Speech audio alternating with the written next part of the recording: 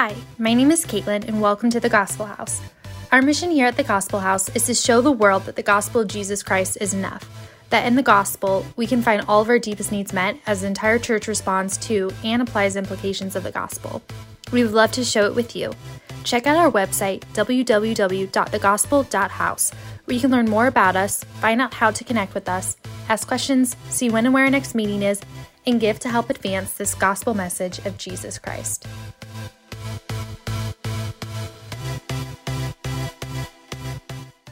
We are kicking off a new sermon series, and I'm not going to lie, I was a little hesitant to start this because we kind of talked about this a little bit last week. I joked with you all, but you know, all of the church studies, they always put out these big church studies, and all of the church studies say that attendance for churches always drops in the summertime, right? So people don't come to church because they have vacation plans and they have all that stuff, and so I am, now name it and claim it gospel here. I am naming and claiming that we are not going to suffer that here at the Gospel House. How you like that? Now, I don't believe in name it and claim it gospel, so don't worry if your heart's fluttering a little bit like, oh gosh, where have we gone? But what that does is that means I'm putting the onus on you. You all got to step up. I have to be here every week, right? So I don't have a choice. If I don't show up, the doors don't get unlocked, you don't get in. You know, all that stuff. But we've got to show up, and we talked about this a little bit last week, right? We really have to get to a point in our walk with Jesus where we're unsettled with how laissez-faire the world tells us we can be, right? Because the world tells us that if we show up to church 2 Sundays out of the month, that's 50% of the time, you are considered a regular attender, right? Some of you, this is repeat. I talked about all this stuff last week. But guys, I was hesitant, and this is the human side, right? I was hesitant to start this sermon series in the summer because it's an important sermon series. We're talking about the Beatitudes here. Y'all, this is the first sermon that Jesus ever preached, right? So that we have record of anyway. If this was the first sermon, and we're going to get into how important this is, but if this is the first sermon that Jesus ever preached, I'm not going to sit here and pretend like all of Jesus' words aren't important, right? Everything in the Word of God is just as important as the next. But this is the message that Jesus came to us with. This was his first sermon, his first major teaching. And so it's super vital that we as Christians, if we're going to learn from Jesus as our master, as our discipler, we've got to get this stuff down. And so there's hesitancy, right? Because if half the church is going to be gone, well, we don't want to start this major sermon series, and that's what a lot of churches do, right? They take the summer easy, they back it off, they have, well, we'll bring in, we'll let all the youth kids come up and preach during the summer because they need practice, right? And that's great, that's nice for them, but y'all, I don't want to take my foot off the gas because church studies say, attendance is going to suffer. I don't want to take my foot off the gas because the world says, oh, well, people just don't read their Bibles anymore. The most you're going to get out of people is a half hour a week. The most you're going to get out of people these days is, you got to preach 30 minutes, pastor, or you're going to lose people's attention. Baloney. I don't buy it. The answer is, I, as the pastor, and you, as the hearers of the message, we've got to be more enamored with Jesus. Guys, if God can only hold my attention for 30 minutes, I'm not beholding the real God. Because the Bible says that there is going to come a day when God will hold our attention for all of eternity, and we won't be able to look away. And you want to tell me that I got to trim my message to 30 minutes because that's the attention span of the average American? I don't buy it. Yeah, true, I might lose some. But for those of us who are truly enamored by God, who are truly just wrapped up in his presence, let's just sit in it, right? Let's just spend as much time in it as we possibly can, and let's not let the world dictate that to us. Let's put everything else on the back burner and run after God with the kind of zeal that Jesus Christ ran after God. Amen? So what that means is, y'all are going to show up on Sundays, right? Yeah, and if you can't show up, look, I get it. People go on vacation, right? You got stuff going on. Then we're going to plug in still. You're going to text and you're going to call the people in your church family. You're going to ask them what you missed. You're going to catch up with them. You're going to watch online. You're going to listen to the podcast. Technology is a great thing, y'all, but we cannot use technology as a crutch. These same church studies, they've shown since COVID, all the churches thought church numbers were just going to explode once COVID was over and everybody was flocking back to the churches. It didn't happen. Not at all. The exact opposite, in fact. Because people got so comfortable watching church at home, they stopped attending in person. But the Word of God tells us, y'all, we cannot let church through a television screen be a substitute for in-person services. It won't work. God hasn't designed us that way. He's designed us to crave in-person connection, and so we've got to do that. We've got to do it. So if you have to miss, plug in, right? If you don't have to miss, plug in. Be here, and let's plug in. We good? All right, so let's go. This is, like we said, this is the first sermon that Jesus ever preached. And the subject matter that Jesus starts with is what it means to be blessed. We talk about this a lot today, huh? This is super culturally popular, right? Hashtag the blessed life, right? We love it. But is it a blessing? Because if we're actually paying attention to the Beatitudes, if we actually go through and read what Jesus has to say and not just check off the Bible reading box, right? Oh, Matthew 5, done, right? Or the other thing, the dangerous thing we tend to do is we hyper-spiritualize everything. Blessed are the poor in spirit. Yes, I am poor in my spirit, Lord, so that I can be filled with more of your spirit, right? And we hyper-spiritualize it because anybody can be poor in spirit when you hyper-spiritualize things, right? But do we truly understand what Jesus is calling us to? I honestly think most of us don't want to understand what Jesus is calling us to. Because what Jesus calls blessing in our Western culture today, we really don't see as blessings. So we have a question mark, right? Because is it a blessing? These are some really strange things that Jesus calls blessed. And we'll see that today as we break it down three ways. We're going to do a little intro to the Beatitudes and look at them as a whole. And then each week we're going to break them down one by one and walk through what Jesus calls blessing. So today we look at this. Point number one, we look at what happens when God breaks his silence. Point number two, we look at the aim of the Beatitudes, and we really find that it's the aim of the entire Bible. And then point number three, we look at the ultimate blessing in all of the Beatitudes.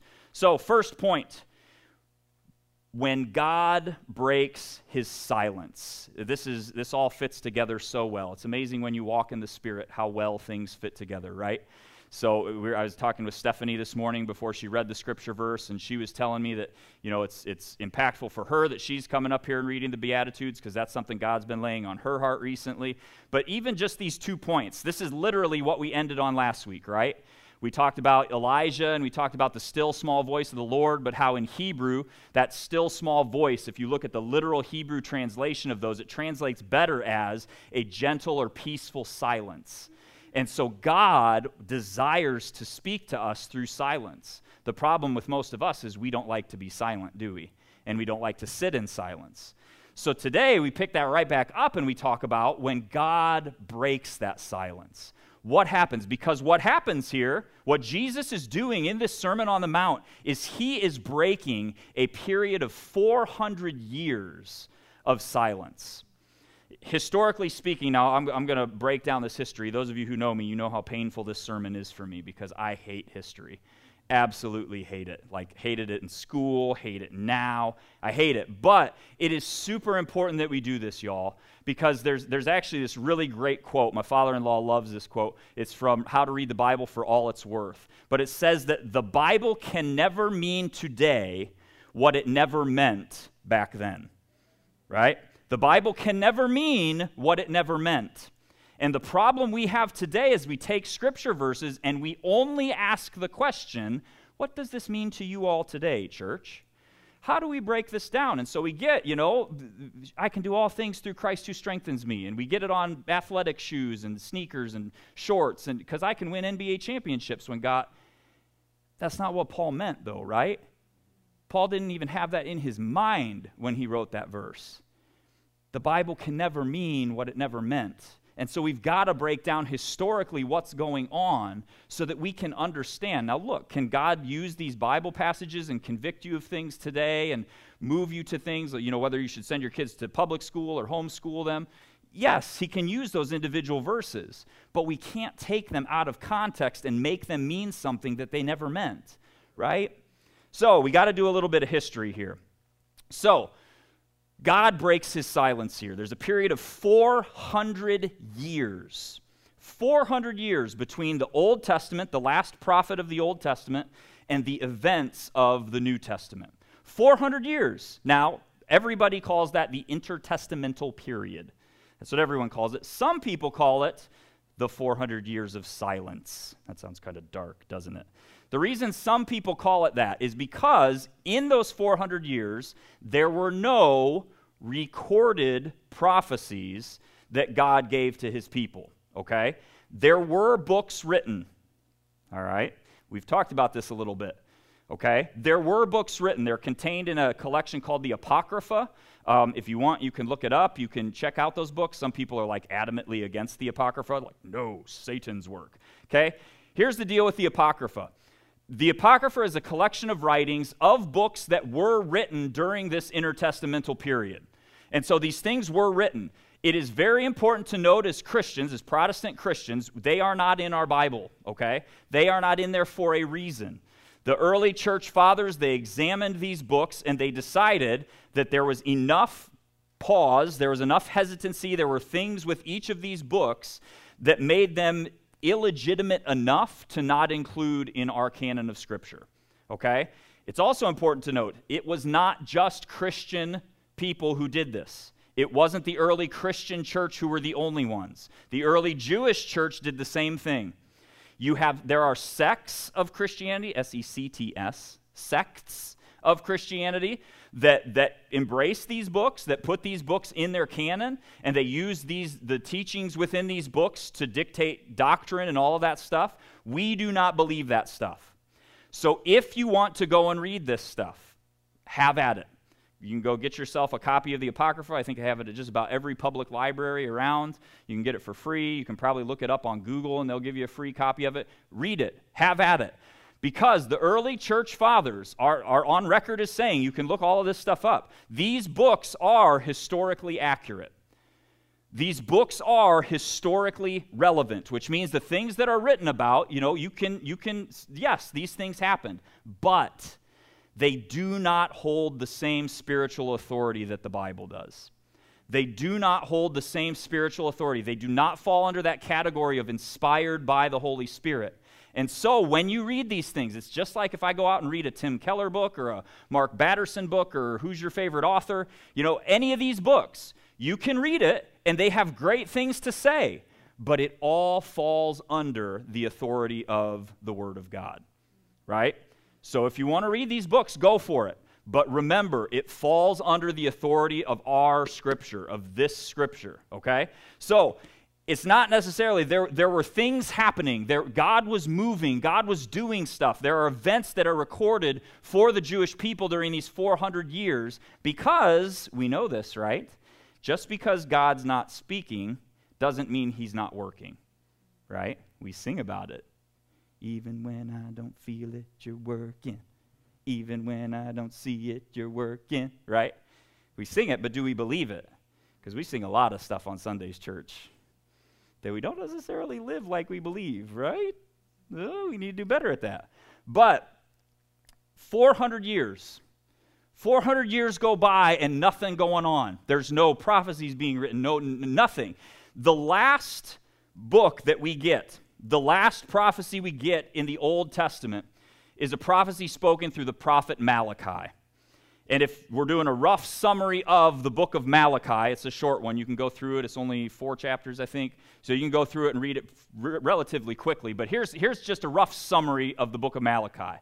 God says to Israel through the prophet Malachi, I love you, my chosen people Israel, but I require obedience, and you refuse to honor me. You abuse my temple. You offer me worthless sacrifices. and you give me the leftovers of your life. You absolutely refuse to give me your best. And when I try to correct you, you accuse me of being the one who is unjust. It's a pretty good recap of the book of Malachi. It's a pretty good recap of the entire Old Testament. It's a pretty good recap of all of our lives, if we're being honest, right?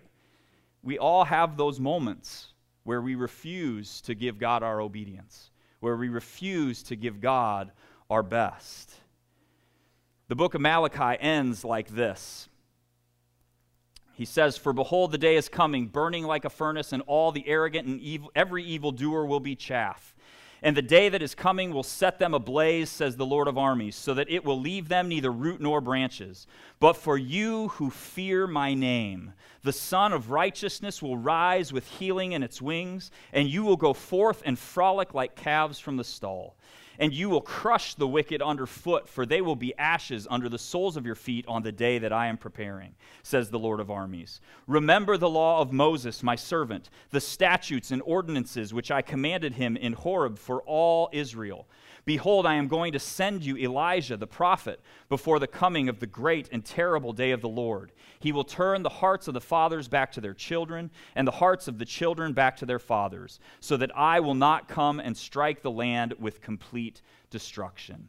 God seems to say, Israel, you don't want to listen. But there is coming a day where you will. And when you're ready, I will send Elijah, and he will prepare the way for me to deliver this message myself.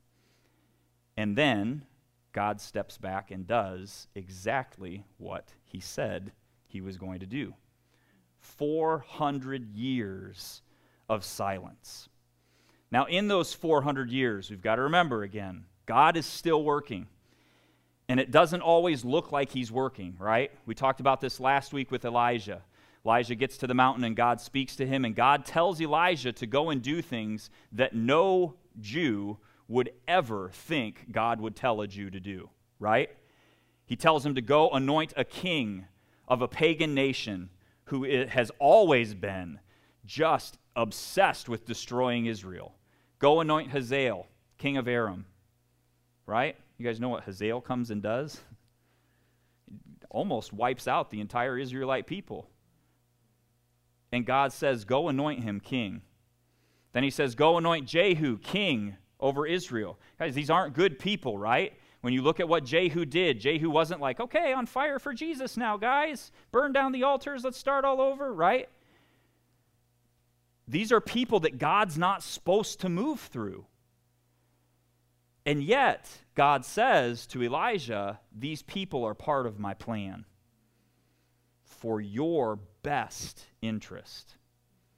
See, in this intertestamental period, when Malachi is writing this prophecy, Israelites are under the rule of the Medo-Persian Empire. That's who's controlling, all of the land at this time. And if you really want something super interesting, go check out Daniel chapter 2 and chapter 7, because Daniel gets a message from God and he nails all this stuff before it ever happens. But Israel has returned to their land. They're back from captivity, but they are very much still under the rule of all of these other nations. Now, what's nice is they have been allowed to rebuild the temple. They've been allowed to continue sacrificing. They're allowed to continue worshiping, to practice their religion. After the Persians, the Greeks come in, and they conquer. There's a brief period during Greek rule where the Jews are forced out of the temple. The Greek ruler, emperor, whatever they were, he actually offers sacrifices on the altar himself and completely desecrates the temple, which causes the Jews to fight back. They go through like a really nasty war, and for a very brief time during the Greek reign, the Jews actually take control of Israel again. They have a very brief stint where they have control again, but that is very quickly taken back over, and then after the Greeks, the Romans take over. Why is all of this important? Why is it important that we know all about this stuff? Because God is still moving, even in the midst of these people who have absolutely zero interest in serving God. See, when the Greeks came in and conquered all of these nations, and they conquered an absolute, if you go back and historically look, the Greeks conquered an absolutely enormous part of the world. I don't know enough about history to say it was the largest empire ever, but I mean, it was absolutely huge, y'all. And so they conquer this enormous mass. But one of the things that the Greeks did when they would conquer a nation is they forced those people to learn to speak and read Greek. They would force everyone to learn Greek. That was a requirement. You had to take on Greek culture. You were not Jewish, just Jewish anymore. You could still do your Jewish things, but you also had to take on Greek culture. Why is this important? Because the New Testament was written in Greek, right?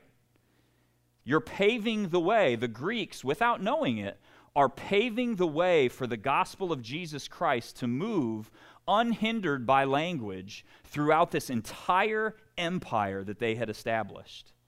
We don't talk about that very much, do we? And then the Romans literally paved the way for the gospel. Because what the Romans did is they came in and they connected all of these empires with roads and with security on these roads. The Roman army they wanted to make commerce popular between all of these nations they were conquering. And so they made travel easy and safe. So the gospel, because of these two nations, Jesus didn't teach in Greek. Jesus most likely taught in Aramaic or in Hebrew. But all of his recordings, all the recordings of his scripture that we have are in Greek. These nations are paving the way for the gospel. It is in this setting that Jesus Christ breaks 400 years of silence. God speaking to the people himself, delivering his own mail. And we see that in Matthew 5, verses 1 to 2. It says, "Now when Jesus saw the crowds, he went up on the mountain, and after he sat down, his disciples came to him, and he opened his mouth and began to teach them, saying," and then he goes on to teach. Again, this is one of those things, we should have a lot more questions about this passage than we do. Just this one little verse 2, right? Because on the surface, and that's how most of us read our word, we try not to dig too deep, lest we find things that God's telling us to do we need to change. But on the surface, Matthew looks like Captain Obvious, right? Have any of you ever tried to talk with your mouth closed? You don't project very well, do you? So if Jesus has this enormous crowd that he's trying to speak to, and he steps up and he says, "Blessed are the poor in spirit, for they shall inherit the earth," nobody's going to hear him, right? So why in the world does Matthew include this seemingly obvious point? Jesus opened his mouth and spoke. Duh. That's what you do when you speak, right? But y'all, what we miss here is culturally understanding what this verse means. Because to the original hearers who are listening to this, who are reading this, when someone says that anyone, opened his mouth and began to teach, what that meant is Jesus isn't just having a conversation. Jesus isn't just casually rolling in here and saying, "All right, guys, sit on down. Let's have a chat," right? Pulls up the stool, a little fireside chat here. That's not what he's doing. Anytime you see these words in any ancient Greek text, it means, y'all, sit down and shut up because I'm going to talk. And what I'm going to say is vital for you to hear. God has waited 400 years, y'all. When the Word of God says that Jesus Christ opened his mouth and began to teach, Matthew is saying, y'all, for 400 years God has stayed silent. And for the first time in 400 years, he isn't delivering his message through a prophet. He isn't delivering his message through a mortal man. He isn't delivering his message through a hired hand, nobody else. God himself has come down to deliver this message. God is saying, I have something to say, y'all. Listen and do it. Right? Can you feel the weight of this?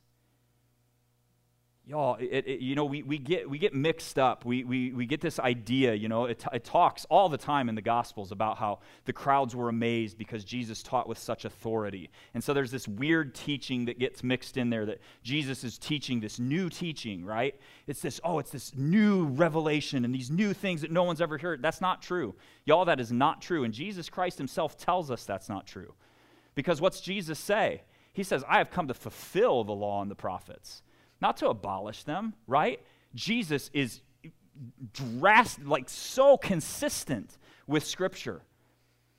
The reason people recognize that there was a different authority is because this is the Word of God. Jesus Christ, the Word of God become flesh, who is explaining the Word of God to them in a way like they've never heard it before. But make no mistake, we have itching ears today.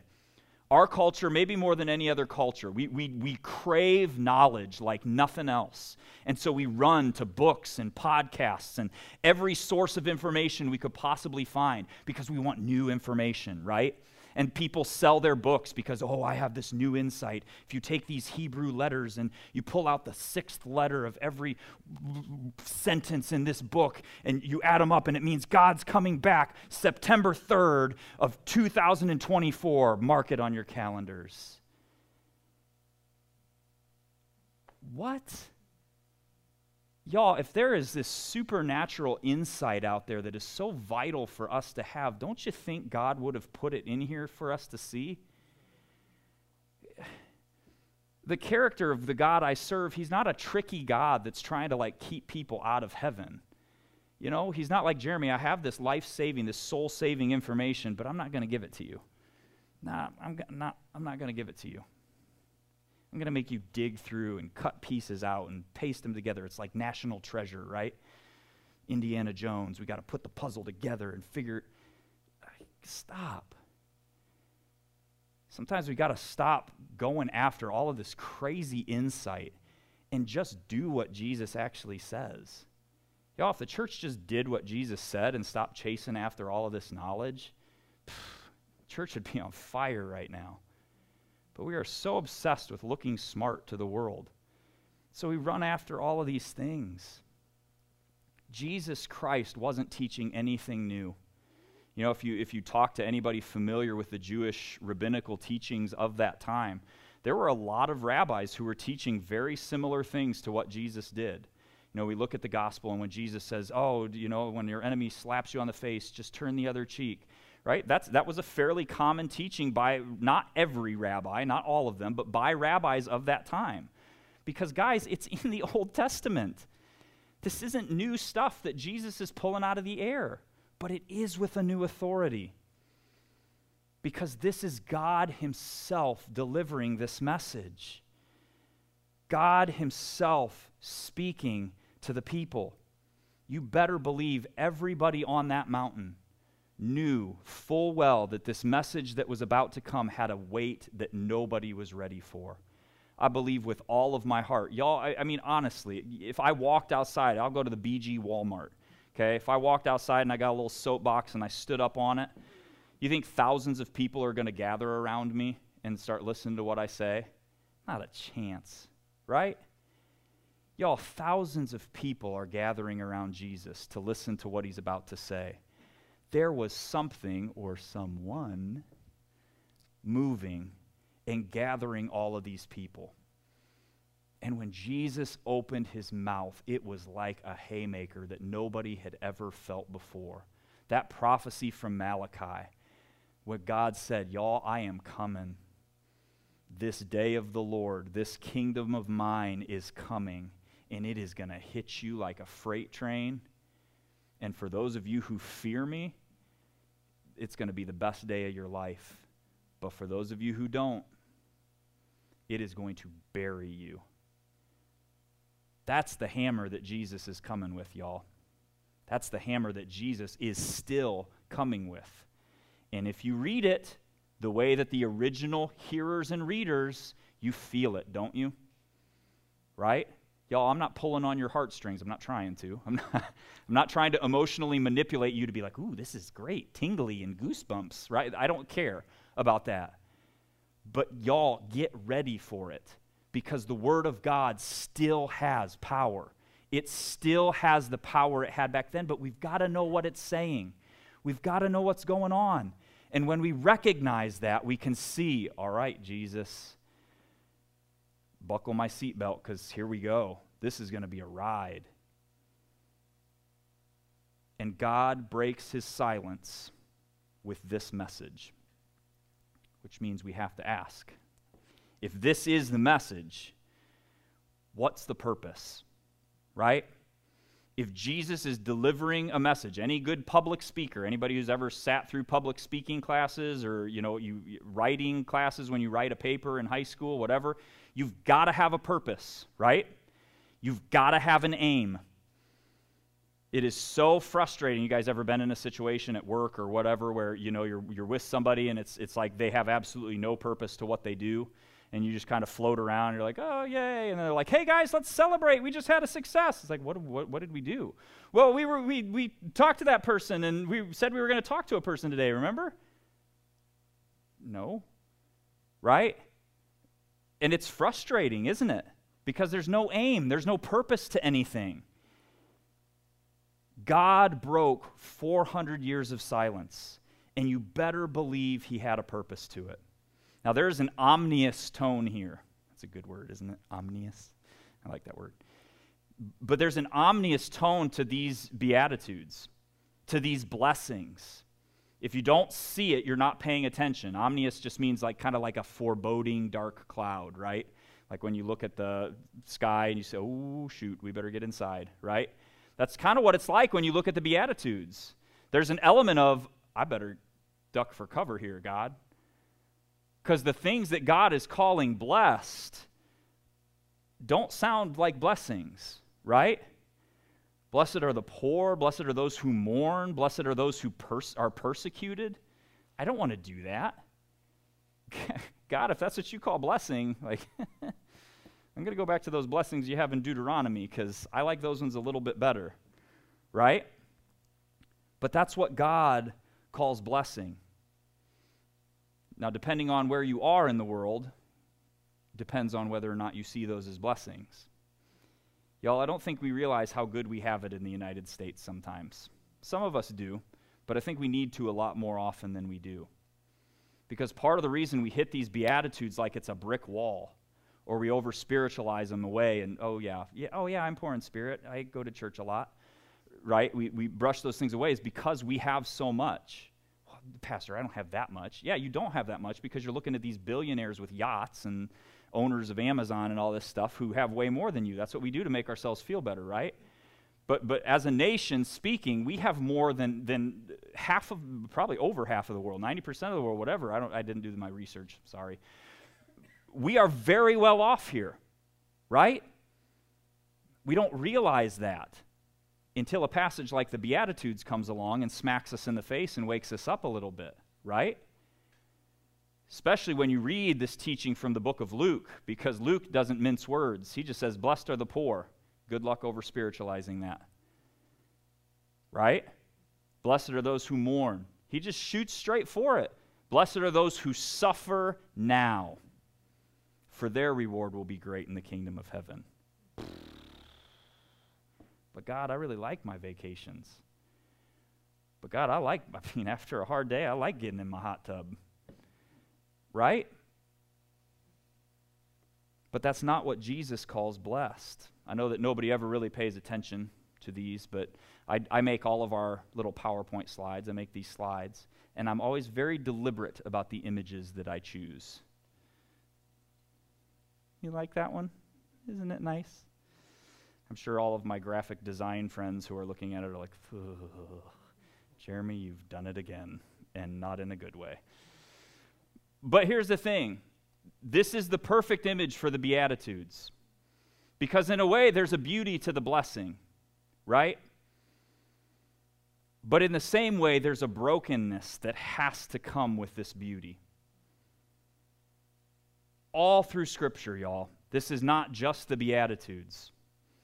There is a brokenness that comes with the beauty of God.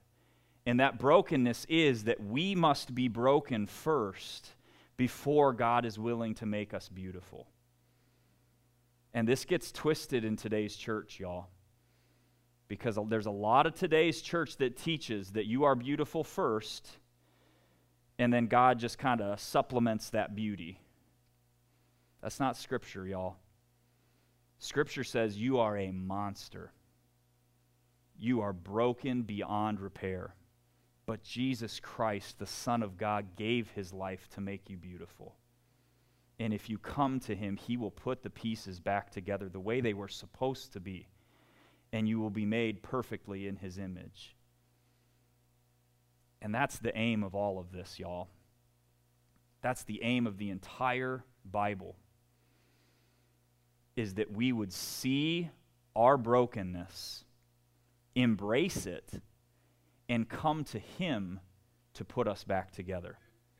And when God puts us back together, he doesn't put us back together like Jeremy 2.0, right? He puts us back together like Jesus. He makes us look like Jesus. And this is actually how Jesus, in the Gospel of Matthew, ends chapter 5. Look at this call, y'all, and try your best to do this in your own strength. Therefore, you shall be perfect as your heavenly Father is perfect. This is our aim. Nothing short, y'all. Be perfect as God is perfect. And if you think you can do that on your own, I want whatever you're drinking. We can't, right? This is part of that being broken. I have to realize, God, are you kidding me? The people who take that first step into the kingdom of heaven are not the people who say, all right, Jesus, let's go. Bring it on, perfection, I got this. Nope. You're not walking the gospel yet. The people who take the first step into the kingdom are the people who say, God, I can't do that. Right? Like that man in Mark 9, when Jesus says, I'll heal your son. All you got to do is believe. And the man cries out, God, Jesus, I believe, but help me with my unbelief. Jesus, I will give you everything I have got, but I know it's not enough. But I trust that you can get me the rest of the way. Y'all, that's a step into the kingdom. That's a step towards this aim that God is asking us to walk in, and it is consistent, y'all. Again, this is not a new teaching. This standard, God's standard, never changed. We've talked about this before, but lots of times we look at Jesus' teaching. Look at how Jesus ups the ante. Y'all, I've taught that before. I repent in sackcloth and ash because it's not true, right? Jesus doesn't up anything. Because if Jesus upped the ante, that means that God's law at the beginning wasn't good enough, that the standard needs to be higher. And that's not what happens. But Jesus explains it for the first time the way it was meant to be taught, right? He shows us. He pulls back the veil and says, oh, you've been aiming down here. God wants you up here, right? When we gave you this law, right? When we gave you this law, it was meant to be lived up here. You were meant to be perfect. And look what it says. Leviticus 19:2. Speak to all the congregation of the sons of Israel and say to them, you shall be holy, for I, the Lord your God, am holy. Deuteronomy 18:13. You are to be blameless before the Lord your God. 2 Corinthians 7:1. Therefore, having these promises, beloved, let's cleanse ourselves from all defilement of flesh and spirit, perfecting holiness in the fear of God. Old Testament, New Testament, Gospels, it doesn't change, y'all. And you can find more examples than just those. That's a snapshot. All through Scripture, we are called to be exactly like God. That's the bar. He is the bar. The aim is God himself. Nothing more, right? Now, we know this. This gets hammered on a lot. It's never the gospel plus, right? Not the gospel plus good deeds, not the gospel plus. It's not God plus. Well, yeah, we're like God and then we do some other things. No, nothing more. The aim is God himself. Well, yeah, but we got to do good. The aim is God himself and nothing less. Pastor, I could never do that. That's the point. This isn't self-help church. This isn't self-help religion. This isn't, checklists and do it yourself and you can get there if you just apply these practical steps. That's not what this is. This is complete and utter surrender. God, you have to get me there because he is the goal. And guess what, y'all? If God himself is the aim, then guess what the blessing is? It's not a question, right? When Jesus gives us these Beatitudes, the reason they don't look like a blessing to us is because we aren't close enough to God. We don't know enough of his character. We don't know who he is. I would probably venture to say we're living a little too much for this kingdom here on this earth than we are for his kingdom. That's why it doesn't look like a blessing. There's that great quote, I've quoted it many times, I've gotten away from it recently, but by the Puritan minister John Owen, who says, "My goal is God himself, at any cost, dear Lord, by any road." Y'all, will you let the Holy Spirit do a little painful digging in your life? Because I've talked about this a little bit. I think Wednesday night we were doing a home group with Kurt and Lexa at Kurt and Lexa's house. And I talked a little bit about this, but when I write these sermons, I always get the conviction probably like 2 or 3 days before you all get it. Right? So I have a little head start on you. I should be running the race before you all get to the starting line sometimes. But when I hit this, y'all, I have fallen short of this.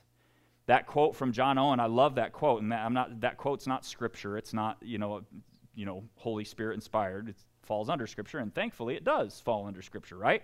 Checks the authority check, because that's what all of scripture says. But y'all, I have relaxed my life on this. I have relaxed my standards on this. There was a time when I ran after God, and that quote summarized my walk with him. My goal is God himself, at any cost, dear Lord, and by any road. And doggone, y'all, sometimes it's when he strips everything away that becomes easy, right? Because there was a time in my life when it's like, God, I don't got nothing left for you to take, right? My goal's God himself because, doggone, everything else is gone, right? Don't get me wrong, Lord, there's plenty more to take. Not a challenge. Right? But I've gotten away from it. And I this is the trap I fall in every time, y'all. I'm not putting this on any of you, but some of you are like me. I get so task-focused. And y'all, running a church is very easy to get what did I just say? It's very easy to get task-focused, right? There it is. It's very easy because there's always something to do. And I talked about this last week, right? God keeps convicting me. Jeremy, when are you going to get it through your skull so we can move on to a new message? Right? But it's so easy when God says, I am enough. Jeremy, I don't need you to do stuff for me. I just need you to be with me. Right? And when you're with me, we'll go do stuff together. But you're running all over the place like a chicken with your head cut off, trying to do for me. Like a little kid, right? And all I want is to be your all in all. Guys, this is what God wants more than anything. For us to finally throw it all down, throw everything down, and to say, God, you are my goal. Not you plus this great promotion, not you plus popularity on this earth, not you plus a bigger pulpit, not you plus more people in the church, not you plus whatever it is. But God, you are my goal. And whatever it costs to get you, I'm game. Whatever road it takes, however much suffering I have to walk through, whatever I have to give up to show you, God, that you are all I want, I sign that line. I'm done doing it my way. The blessing is God. The aim is God. The goal is God. And y'all, until we get that through our thick skulls, this book is never going to make sense to us. We will always run after people who twist the scriptures to make it say what we want it to say. We'll always twist them ourselves to make it say what we need it to say. We'll hit these Beatitudes and teachings like this from Jesus, and we'll shoo them away because they show us a reality that we aren't ready to see. But when we finally realize that God, because guys, look at what happens here. Do you see the danger in the Beatitudes if you remove God? If you take God away from the Beatitudes, look at this. I made it easy for you to see. Wasn't that nice?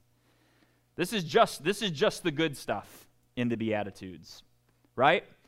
Jesus says, "Blessed are ... and then you get a reward, right? You do this, you get a reward, right? So these are what you get. You get the kingdom of heaven. You get to be comforted. You get to inherit the earth. You get to be satisfied. You'll receive mercy. You'll see God. You'll be called sons of God. You'll get the kingdom of heaven. Your reward will be great." But do you see what happens if we take God away? If you pull God out of these things. Guys, can I tell you, the kingdom of heaven, if God's not there, is literally hell. Right? Because heaven, the reason it's heaven is because God is there. You are sitting in the presence of the Almighty God.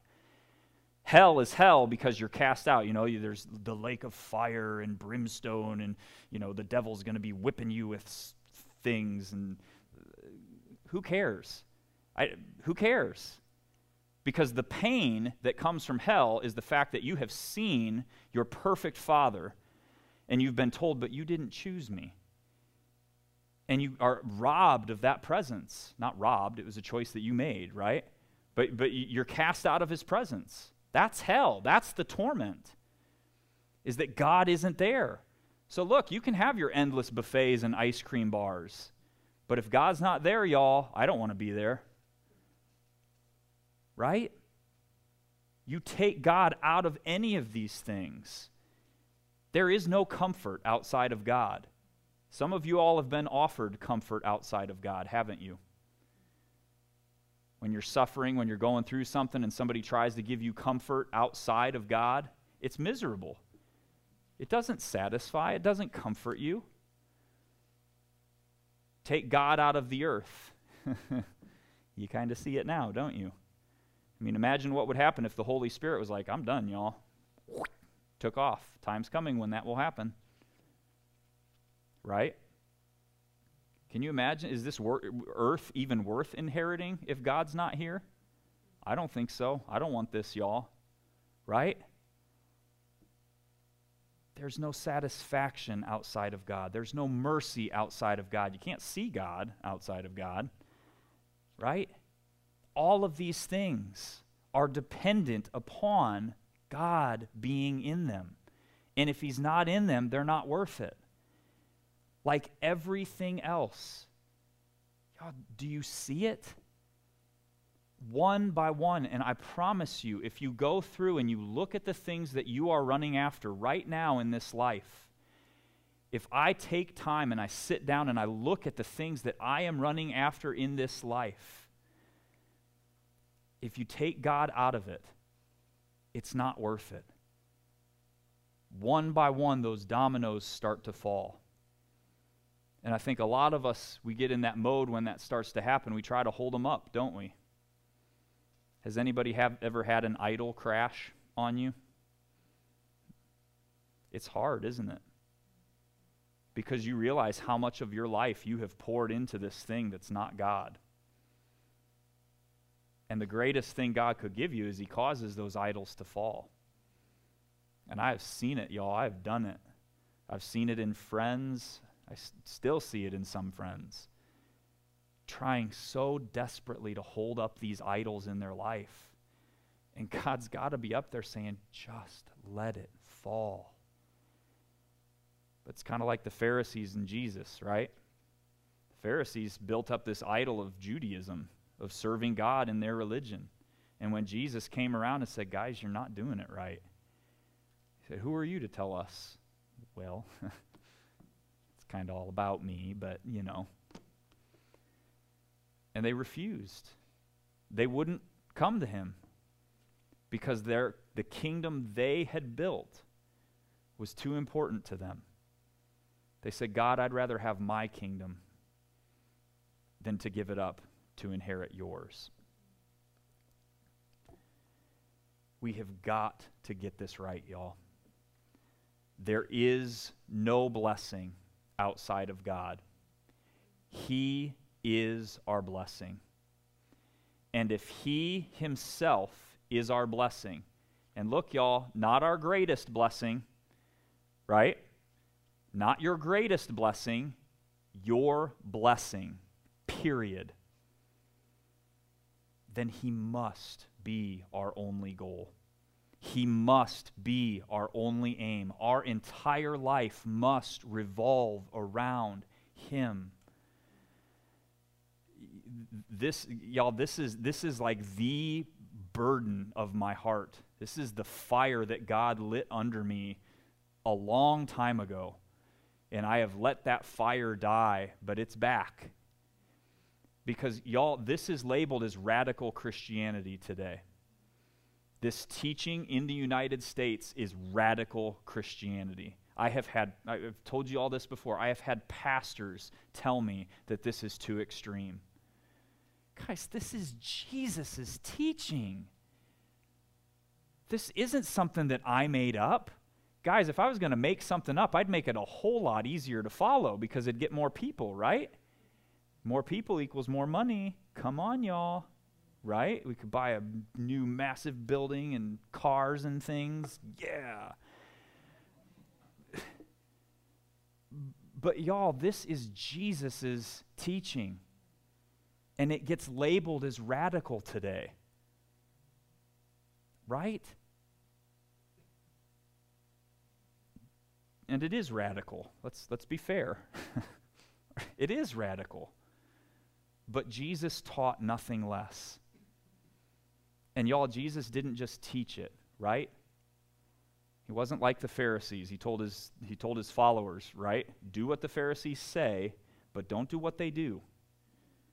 Because they're not interested in doing what they teach. But Jesus set the standard, y'all. Jesus didn't just teach it. This is what Jesus lived. The radical life of Jesus literally changed the world. And not just this world, but the entire universe, the entire cosmos, yours and my eternity. Guys, when has anyone in human history ever changed anything by being safe and comfortable? Well, look at Joe. He sacked the entire Roman Empire, and all he did was sit on his couch and watch television. It doesn't happen, right? If you want to change the world, you have got to take the radical step it takes. And in our case, y'all, that's the radical step of obedience. Gospel House, we have to count the cost. Jesus himself tells you, count the cost before you follow me. Because being a disciple of Jesus requires that we live up to his standard. He will accept nothing less. That should be heavy. Be broken in this world. Be persecuted. And yet make peace with everyone. Be pure of heart. Extend mercy. Hunger and thirst for righteousness. Be meek, even though you have the power of God at your disposal. Mourn and be completely emptied of yourself. Stop living for your kingdom on this earth and start living for his heavenly kingdom. Gospel House, if God is our aim, if we make God our sole purpose in this life, he has given us the Holy Spirit to make sure that we never miss. Guys, do you know how sure a thing this is? But he requires that we make that decision. We have got to decide and set our aim on him and him alone. Church, I am standing before you today and declaring to you, my goal is God himself at any cost, dear Lord, and by any road. Amen. Amen. Let's pray. Lord Jesus, you are everything, God. And we are so thankful that you have given us this glorious gospel, that we have the words of life. But Father God, I pray that we would view these words as what they are, as the words of life, as heavy commands, Lord God, of how we live for your kingdom. Jesus, I pray that this would be more than just a sermon series. God, that this would be more than just a typical teaching on a Sunday morning. And I can't do that, God. I can say what you've told me to say. I can do what you've told me to do. I can put it all out there. But Holy Spirit, unless you take hold of this, of my heart, and of the hearts of everyone who hear these words, it all falls short. God, help us to set our aim on you, to add nothing to it, to make you our goal and nothing else. Not popularity in this world, not things of this world, nothing else. Not things of heaven, not blessings in heaven, not riches in heaven, but just you, God. Help us to set you as our goal. Help us to make you our aim, Father. To let everything else go. And Holy Spirit, we know that you will be faithful to run with us, to give us the strength to follow you, to speak to us and tell us where to go and tell us what to do, if we will just let go and fall into your hands. Father God, I pray you find a congregation this morning of people ready to fall into your hands and to declare together that our goal is you.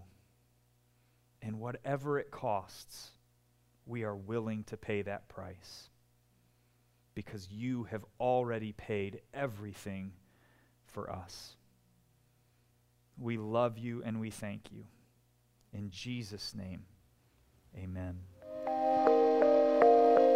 Thank you for listening to the Gospel House podcast. We pray that you are pointed to Jesus and will apply what you learned to look more like him each and every day.